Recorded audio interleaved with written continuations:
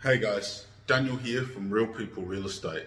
We've been inundated with questions from landlords about the impact the current coronavirus outbreak will have on landlord insurance.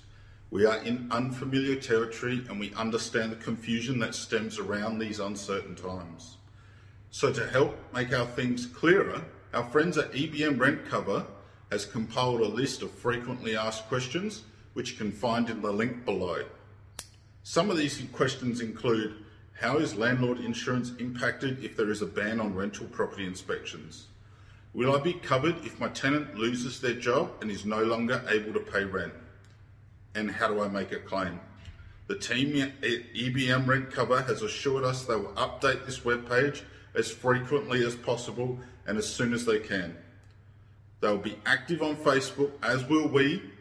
And if you have any questions relating to covering claims, especially if you're with EBM, make sure you contact them, or make sure you contact your other insurance provider. If you need anything at all, the team of Real People Real Estate are here to help you. Thank you.